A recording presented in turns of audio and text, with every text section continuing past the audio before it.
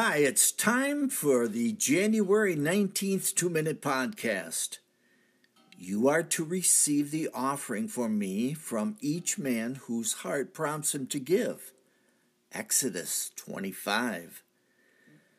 The tabernacle was to be built with offerings from the people.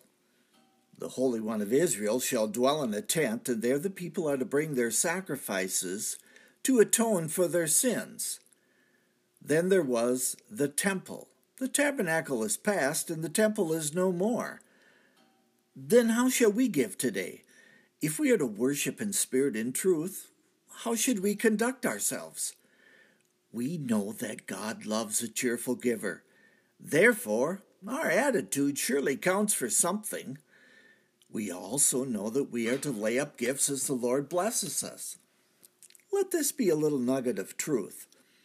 Where then shall we lay up our treasures? Do you have a jar, a pouch, a drawer, a sock, a box, or maybe even a special checkbook? Although those are rapidly going out of style, as God blesses you, take that tithe, that offering, and put into whatever receptacle that you have chosen to keep it safe. Then, whenever you have an opportunity to give, go to it and withdraw what the need requires.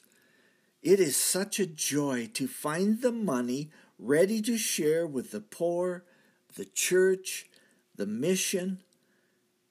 You can give with joy, for there is no longer a burden. It is a delight to watch the nest egg grow thin and then fat again. You not only witness the opportunity to share, but also watch the Lord give back to you, pressed down, shaken, and running over.